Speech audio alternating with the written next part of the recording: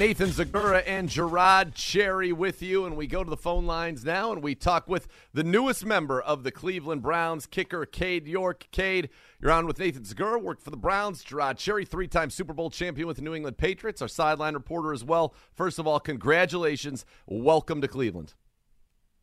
Thank you. Cade, when you are a kicker, and you talked about some of the pressure kicks you've made, the 57-yarder to beat Florida in the fog is one that everybody talks about. But I want to talk about what's your process. Take us through, because as you said earlier, when you're in pressure situations, you eliminate the mentals and get back to the muscle memory. So as like a great golfer, they always have pre-shot routines. Tell us about your pre-kick routine. I mean, I have the physical routine, which is very obvious that you see me run on the field. I drag my fingers in the grass, get a dry swing once I get past the hash, and then take the steps and stuff like that. But the more important is the mental. Once I start taking my steps, I kind of have mental thoughts that I say the exact same thing every time, to where it doesn't really give myself any chance to have like free thoughts and start having negative thoughts. So it's when you just do the same thing over and over again in your head, it's almost like your body just takes over, and that's how especially after my freshman year of college, that's something that I learned to help, like, take over in the high-pressure situations where it's you just do it. And, Cade, as you were going through the draft process, did you have any idea that you were on the Browns' radar? And once you got that phone call and you saw the 216 or 440 area code pop up on your phone, how did it feel, my man?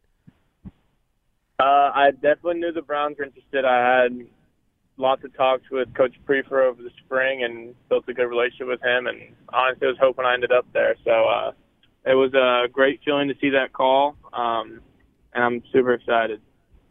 What were your chats like with Mike Prefer, our special teams coordinator, former Navy man, and somebody that I'm sure you're looking forward to working with closely? They were great. I remember at the Combine, we ended up talking for like an hour, just watching film and talking and just getting to know each other, and talked on the phone after the Combine, and then came and had a private workout with him and went out to dinner with him and just talked about his time and then when he was a pilot, Navy, stuff like that, and just got to know like about his family, his career, and then we talked about me, and it was great, and had the workout the next day, and now we're here. And, Cade, we heard you earlier say that you love the motto, pressure is a privilege. Please explain to our listeners and to us as well why that phrase resonates with you. I mean, it's kind of the situation is you can look at your situation and you can be upset that you're not or worried about pressure and you're being put in these situations where there is pressure, but to be put in those situations where you have pressure is a privilege because not everyone is trusted to be put in those situations, and not everyone gets the opportunity to succeed in those moments of pressure. So it's a privilege to be able to be in those moments. You know what it's like to play in big-time games, important games, games of consequence. You know what it's like to kick in games of consequence. You know, do you think coming from a place like LSU, the success that was had at LSU while you were there, even in your freshman year, right? You guys go all the way. Does that prepare you, in your sophomore year, does that prepare you guys for, you know, for coming to the NFL and kicking on these stages? And, you know, you've been in front of crowds in college and the passion there. I'd say Cleveland's one of the towns that has that collegial feel, but you're used to that, right? Do you think that gives you an advantage over some other people coming in the league? I mean, I think that, yes, I've definitely been in some very big games with lots of big crowds and lots of people. And I think that just about anyone in the NFL that's not going to be able to match kind of some of the games I've been in. Like, I was sitting in the car right now looking at Tiger Stadium from where I am, and it fits 104,000 people. So it's those type of situations, like, it's a little bit different NFL, and I think that being able to play in those games in college have definitely built up some ability to play in pressure situations in big games like that. And, Cade, I'm going to get this multiple times because he's a hero here. He's one of the best kickers to run through here, and Phil Dawson. Will you reach out to him? And if so, what type of questions would you ask him about kicking in Browns in First Energy Stadium? So I actually I was just on the phone with Coach Prefer, and he said that sometime soon he's going to get me and him connected and kind of just talk about get the different sneak peeks and different the ins and outs of the stadiums and just some advice about kicking in that area with that weather. And I'm excited to talk to him because obviously that's a pretty legendary name, and I'm excited to get to learn from him.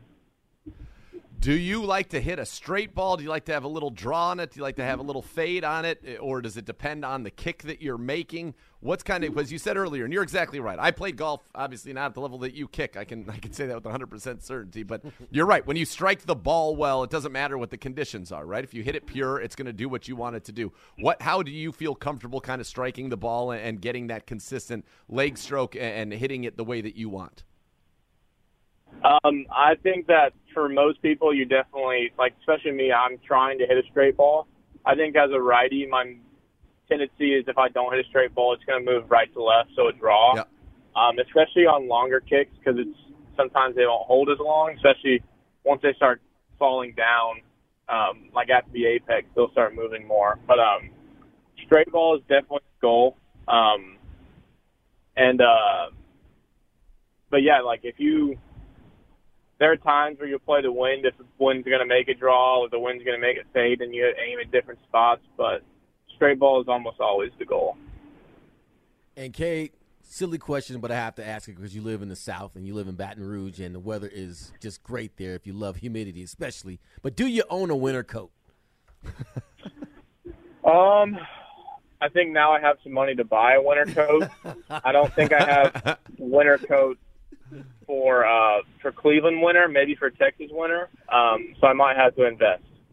Yeah, well, you will certainly be able to do that. By the way, congratulations on your dreams coming true, becoming an NFL kicker, the first kicker taken in this draft in the 4th round. That is very impressive, and we can't wait to see you come here. And let me tell you something. You put that ball through the uprights like you did in college. You do that here for the Browns. You're going to be beloved in this city because that's one thing we have been searching for quite some time, and excited to see you come in here and get to work, kid. Well, thank you.